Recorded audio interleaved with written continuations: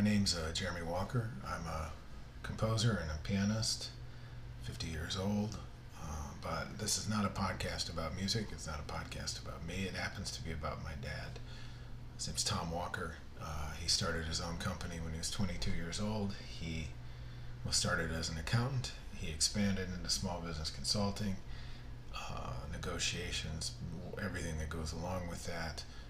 For the past 30 plus years, he's devoted himself to trying to answer for how small independent businesses run by iconoclastic people, not deliberately so, but by their nature, can survive and thrive outside of what he would call the crushing conformity of our time and our economy. I heard about this stuff all the time when I was a kid, and I wasn't particularly interested in business, and frankly, I'm still not. But he is a compassionate, provocative, difficult, committed person, and he's written a book called The 30 Years' War, but that doesn't begin to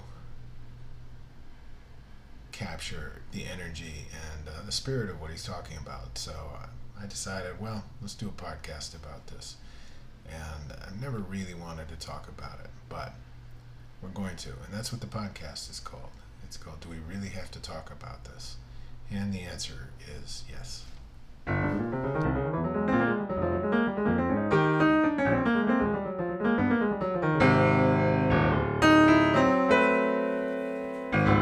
So we're continuing to talk about Bill, who started a foundry in what I guess people would see as the worst of conditions and high interest rates and all the rest. And we're just going to keep talking about his approach. And my dad, Tom Walker, was advising then and has formulated a lot of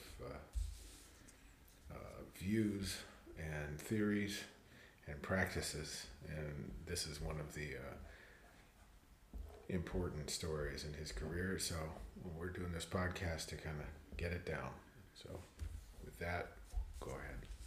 Well, they grew, and they came to be looking for a larger plant. But one day their plant caught fire. A firefighting plan had been worked out with the fire department beforehand, as was prudent. But when the fire hit, it was not followed. Everything was lost.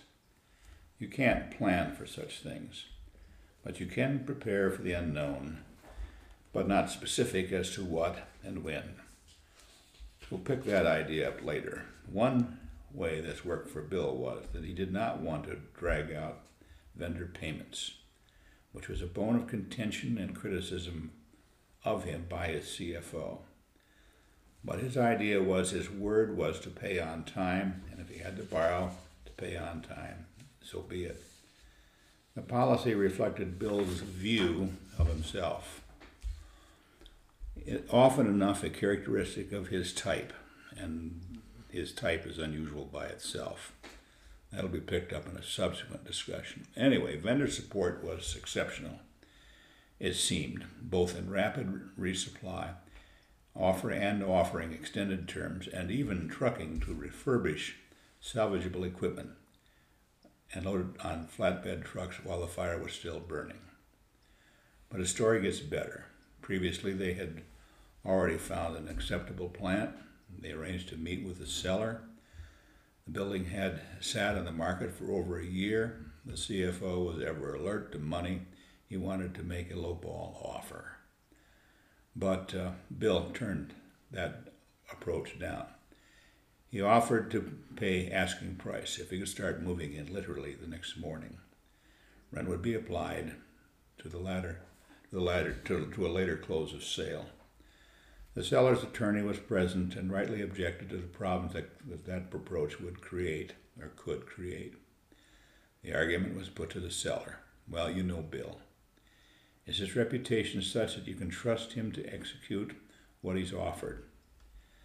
This went so smoothly that Bill's insurance company raised the ugly specter that the fire was all planned in advance.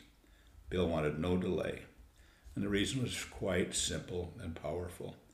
He knew that his competitors were only too happy to serve his customers, if he wasn't back into production. Years passed, Bill had had enough. He called me to sell out. Well, let's stop. I want to stop because that's jumping ahead for some. I think there's some points that deserve a little more. There's a lot of points. Well, there's a lot of points. Okay, yes, there are, and it'll take a while to unfold them, but well, I don't want to be for the purpose of tracking this. It's going to get circular and packed in a big hurry. So if I could go back and just hit a few things that stand out to me as contrary and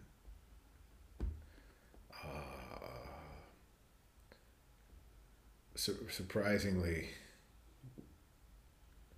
wise. I don't know exactly how to say it, but so just to make a point, he didn't age payables. Is that what I'm understanding? he paid his bills on the time he agreed to pay them. And and that was not common practice. Okay, so it's pretty standard kind of financial management. Oh, the idea, yeah, that way you carry more cash. Okay. Yeah. So you kind of stick it to the people who supply you. Well, that isn't the sophisticated way of putting it. Well, I realize that. I mean, you're not sticking it to them because, if you will, and this is the arguments that I've heard, well, everybody's doing it. Okay. And I tied it to something more basic. I mean, it's not my determination to say how my clients should pay their bills, but I knew that paying them on time was part of what Bill, how he saw himself. It was a mark of his own character. And so preserving his view of what his business is and what it should be, therefore was preserving him. Right. So I think that's an important thing to... Oh, it is. If we're setting up later things. The second thing I'd like to... So he had... It would seem reasonable that being a foundry with high heat, he had a fire contingency plan in place. Yes. And that had been a plan worked out with the fire department, prepared in conjunction with them. Was that standard? What, most foundries do that? Actually, I don't know. It would surprise me if they didn't. It might be better to say it's something they should do. What people should do and what they do are often not the same. And that's maybe why I'm queuing on that. Is how long had he been in business when the fire happened? You know, I can't say as I remember exactly. Say 5 years. Go back to one of the early statements about Bill. He didn't start this foundry because he was looking to risk. Yeah. He started it. He had a high risk aversion, so that high risk aversion would carry through in policies such as this. And if I remember right, in preparing to start the business, he really did his homework. He researched. He had he spent a year preparing to start it? It was a year. We'd given him, we developed our models. This was the early days of our models. Our models the client supplies his vision. And we supply the paints and the brushes, and he paints that vision on his model. And the model, one output of that model, is a standard set of financial information. It is also primarily where he checks himself. Somewhere else, and I don't know as I'll get to it, but the fact of the matter is, his ideas only needed to be proven to one person, and that's himself. Once they were proven to him, then the idea was proven. That's not a common view, but anyway, that's how I see it. Sure.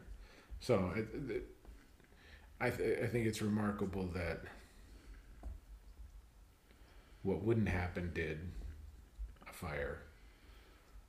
I mean, yeah, that destroyed his facilities, which in a usual case would mean, well, it's not hard to imagine you're done. I think about insurance payments and all the rest going out, and by the time you've done all that, you have no clients. I'm told that if a business catches fire, that and it's insured, that even at that is not rebuilt and started again. Okay. And this one, my word, we met with the owner of the vacant manufacturing facility building the day after the fire. And, it was, we knew that they'd already been looking for a space. We knew the building that they were interested in, this man owned, had been set on the market for some time. And it was sort of funny. We're sitting in the car, Bill and his CFO and me. And the CFO said, well, I know something about real estate, and we could offer a big discount on this because this is not moving. And I said, no, that's not the drill. The drill is there's all kind of competitors out there that are more than happy to take all your business. What's at risk is millions of dollars worth of business versus what, a few $100,000 you can save on the building. It's not nothing, but it's not much compared to. It's hard to have good reasoning. Yeah. It goes back to a different view or understanding of risk. I mean, I think the thing that's interesting, this is really simple stuff. Profound. All right, profound. Yeah. I mean, you pay your bills on time. It changes. It starts with how he sees himself. Obviously, changes his relationship to vendors and. Well, given that most companies weren't paying on time, that they were taking advantage of the supply of capital, as it's called, that you can get from vendors by not paying on time. To have somebody come along and pay on time was notable. Many years before this, I became aware that there were different pricing schedules based on, at least in some companies, based on the credit rating of the customer. And if they didn't pay their bills on time, they had a different price scale. I'd never seen any proof of that, but I'd heard that. Yeah. So he calls you. Yeah. Place is burned to the ground. Yeah. The fire was burning. I went up there. It was still burning. Okay. And I'm standing with him and somebody else, I don't recall who, watching this happen and thinking to myself, now what do we do? But, the thing was, the outpouring of help, not asked for, but offered, was astounding. Yeah. Just astounding. Because you couldn't go to a different building, much larger, of course, and sit down with the guy who owned it and tell him, look, we want to move in tomorrow. We'll pay rent until we can get things settled down and get the purchase made. But move in tomorrow, which would immediately cause problems without a legal agreement if the parties weren't reputable. So you had that meeting. It's still smoldering. Well, it was the next day. I suppose it was smoldering. I wasn't there the next day, but. So the next day he has this meeting. You and Bill have this meeting with this guy to take possession of his property. Yeah. That day. Yeah. Nobody does that. No, you can't. But that's the important thing is that you don't devise it by saying, well, what does everybody do, and therefore we'll follow what everybody does.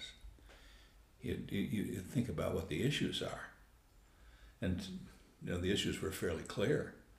The competitors were, to put it euphemistically, very happy to serve Bill's customers. So the guy agrees to.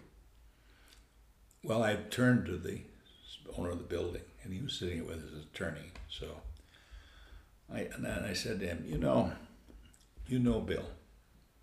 You know his reputation and standing. If you believe what you know about him to be true, then you can do this deal as proposed. If it's not true, or if you have some significant doubts about it, then you absolutely cannot let him move in tomorrow. So what do you think of Bill? That's really calling the question. That's fairly blunt stuff. Well, yeah, it was called for. But the building had sat there for some period of time. He wants to sell it. He's got a live guy who has the wherewithal and who has the character that you can believe he would carry through with what he promised. Yeah. It's fun work. So the guy agrees. Yeah. He doesn't go think about it. I'll call you later this afternoon. No, he agreed on the spot. Okay. Yeah. Anyway, there's his attorney sitting there. Yeah. Yeah. Yeah. Yeah, that's the stuff I want to get to, because that's. Well, there's in the host of material that's involved here, there's a lot of those sorts of stories. Lots of those sorts of incidents where what is common and what is usual exists for certain reasons, but those reasons aren't always true. There's rules of thumb. Sometimes they're embodied in law and sometimes not. They're called, a fancy word, heuristics. They're wonderful generalizations designed to save time, but they are generalizations. So while generally true, they're exceptionally false, if I may put it so bluntly. Yeah. So he gets the building. Now he's got to put stuff in it to be able to do business.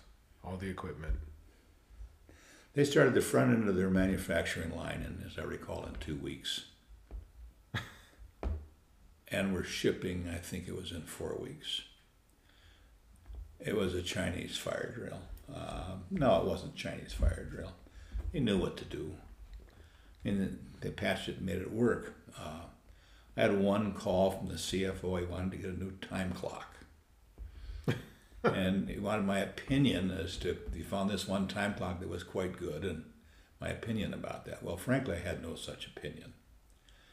And what I told him is, I said, look, you've done a good job of watching the dollars and keeping things under control, and whatever your judgment on this is, I back it. Go ahead and do it. Yeah. But who cares? Well, he did. That's enough. well, he did, and you gave him the space to do it. Yeah. I I don't know which one he bought. I never did ask. Why would I ask? So I assume Bill and his employees had the standing and the phone numbers and to make the calls and get the stuff over and delivered and up, and the employees were on site and the whole thing. They had, well, bear in mind, the equipment was on flatbed, being put on flatbeds for refurbishment. We're checking it first, but whatever was necessary. While the fire was still burning, they could pull some of those things out of the building. So what would happen is that, I don't know when they first got some of their equipment back. I suppose it'd be a few days. But once they had possession of the building, which was the next day, they could tell these companies who were dealing with all this equipment where to deliver it. Yeah, it was terrific. Anyway, it's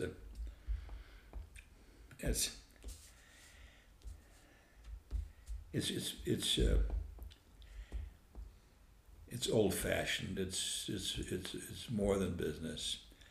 It's more than know-how. It's also the standing a reputation so that your know-how counts.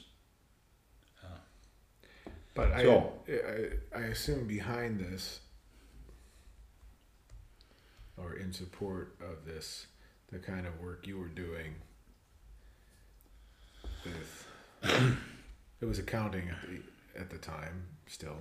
There was some accounting involved. Yeah, at that time we were still providing a fairly standard set of packages. Did their tax return, would pre-close their year for tax estimation and planning before the end of the year to make those things work. We'd produce monthly financial statements, which given that Bill didn't know much about these things, it was a three-part statement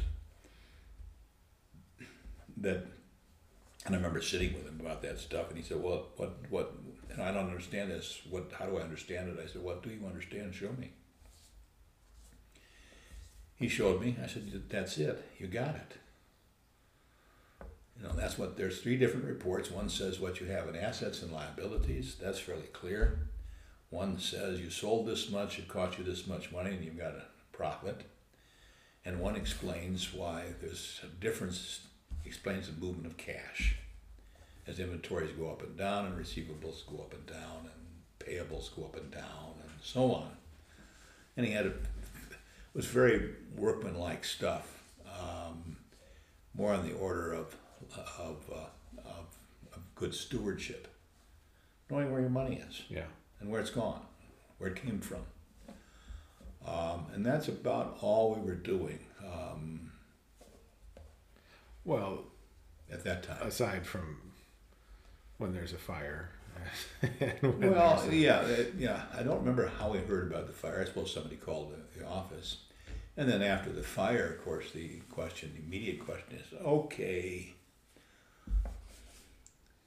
what's going to be the tax position on this? What he doesn't need is to bleed out cash for tax. What's the position? What's the position? How much time do we have? What kind of actions do we take? And lay that out. And then along with that, the concern would have been there's still lender bank financing in the company because it had grown, it bought more equipment, and so on and so forth.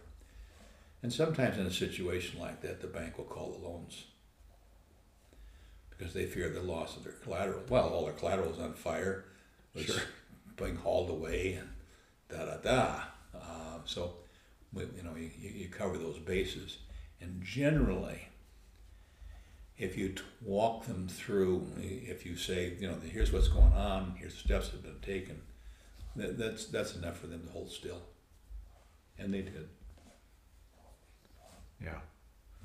Well, I asked that because there's things that Bill did that are pretty cool and interesting and arose from how he wanted to be with his business. One of the things he did, and I wasn't aware of it until then, is he had bought it's called business interruption insurance, which basically covers his overhead and profits in the event of a major interruption.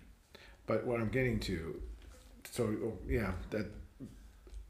that risk aversion or view of risk with Bill, that scene. But excuse me, what you were doing, I think is easy to dismiss. Yeah. From a certain frame of mind. People do. You got 3 sheets. And, who doesn't know how much money they have? Most everybody. Which, that's. We had 3 rules that I established. One, we will be fast. Yeah. 2, the reports will be complete. And 3, the reports will be accurate. And this was a routine that went every month. Even the lenders said, well, you don't need monthly. And I said, no, it's monthly. Where, things slip. We want to know, at least check the till once a month. Yeah. Well, I think what's interesting is what he had is support that was accurate to what he needed. And advice, and there was advice and negotiation, all that. Advice that was about bringing him closer to what he was doing and what he wanted to do, and not about somebody else's idea of what he should be doing. There's always the bear or the hidden gorilla in those things in those days, and that is that small business people are not managers. They don't run businesses well. If you're not a good manager, then you can't manage a business properly, and yada yada. And I'd wrestled with that for several years, just where some of this timeliness issue came in, the stewardship issue. And I'd concluded that pretty much the complaint would never be raised if the interested party were to ask, well, show me your books, and you had them, Sure. and they were complete, and they were right. Mm-hmm. And we back that up with something which we'd run those data sets back in detail for 10 years and build that database.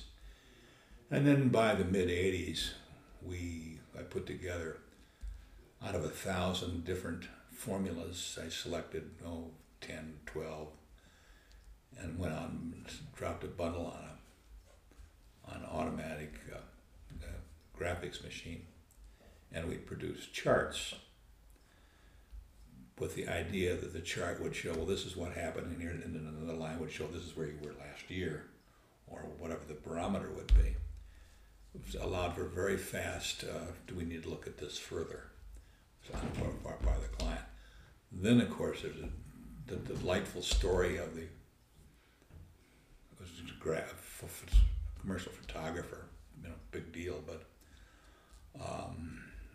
his wife was active in the business. She was a very good salesperson.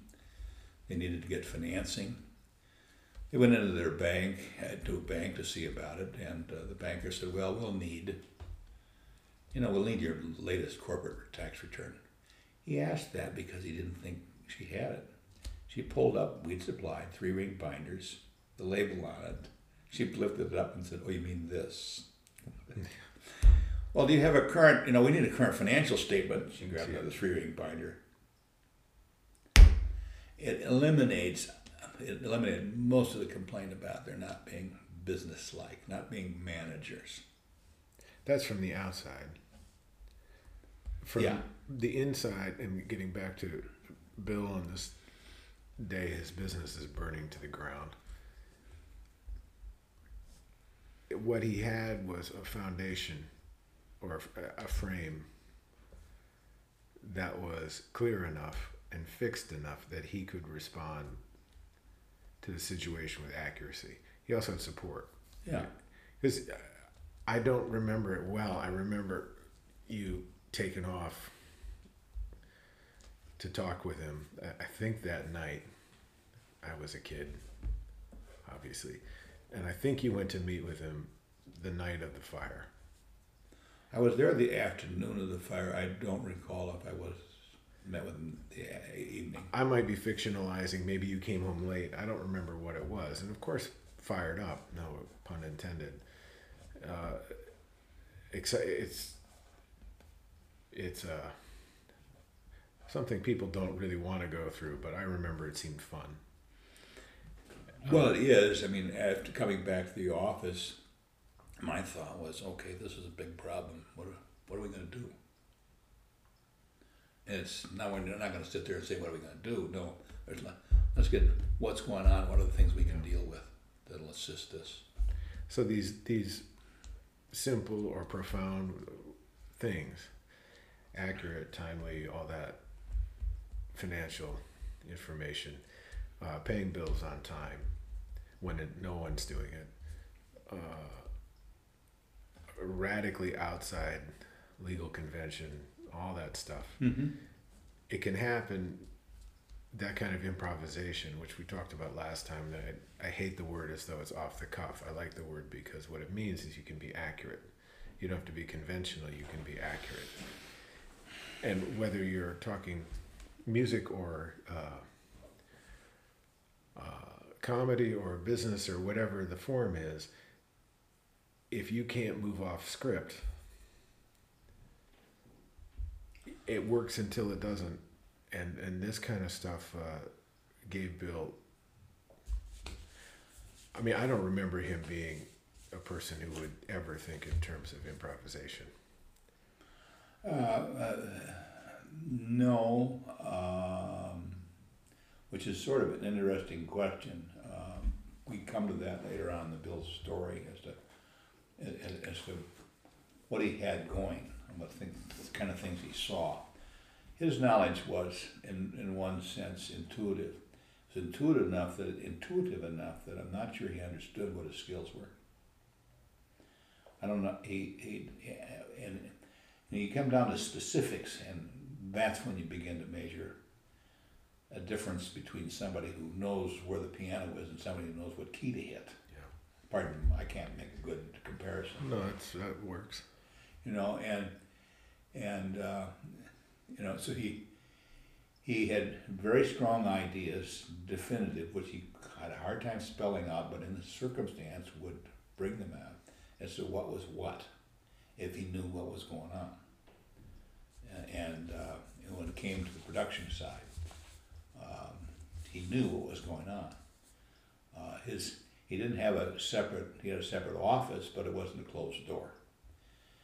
It's interesting, sitting in his office over the years, the number of people in a short period of time that would walk in holding a part and saying, Bill, this is dust to dust. When you get a chance, we need to talk about this. They had discovered something that they thought was a problem, or something they thought that Bill would probably have a very strong opinion about. I mean, those are two possibilities.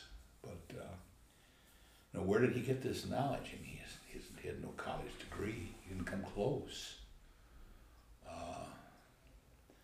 That's one of the mysteries of knowledge. A friend of mine has, I don't remember how many patents. They say 25 patents to his name. Bright guy. And I asked him one day, how did you do that? He said, well, what happens is I see a problem and finally I've seen it enough I can't stand it anymore. I'm going to fix it. And voila, that's what he did. Yeah. Well, the point I'm making is, not that I'm making, that I'm interested in, is this stuff is kind of plain. It's not technical. It's not academic, and it's not. It's not innovative. To say a yucky word. What comes up next in the Bill story sort of reflects on that, because I think the feeling was that what Bill did was nothing special. That it wasn't, wasn't anything particularly good about it, creative, which says basically that the way he went about things was not consistent with what is the view of what's best. Well, and he couldn't go about things in terms of the view of what's best. He could only go about things in terms of what he saw. I mean, I take that from a musical, and I want to get back also to the advice, the kind of advice and business chops, so to speak, that you were providing. In retrospect, you can say, oh, big deal. No, I specifically knew what I was doing, and that is to say, he was the warrior, I carried his armor. Yeah. Okay? So anybody who came close as an armor carrier, the guy who carried his armor carried a weapon. Yeah. It was my job to protect him. And so if I saw things and I thought, no, you guys don't get it. I was on that. This is from a literary standard point, this is underdog stuff. I've been around long enough these things that your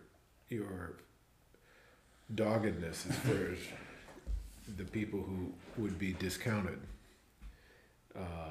Standard business practices, and standard practices a lot of things, but just sticking to business, are essentially oppressive of talent. You hear that? Yeah. They will not allow it to surface. For the credentialed, for the other people who lack those kinds of talent, they don't want that talent around them at all. And for several reasons. One, it makes them look bad. Two, they do not understand it. Three, what's the source of it? In Bill's case, he's not unique in this respect. I can't find a source of his talent.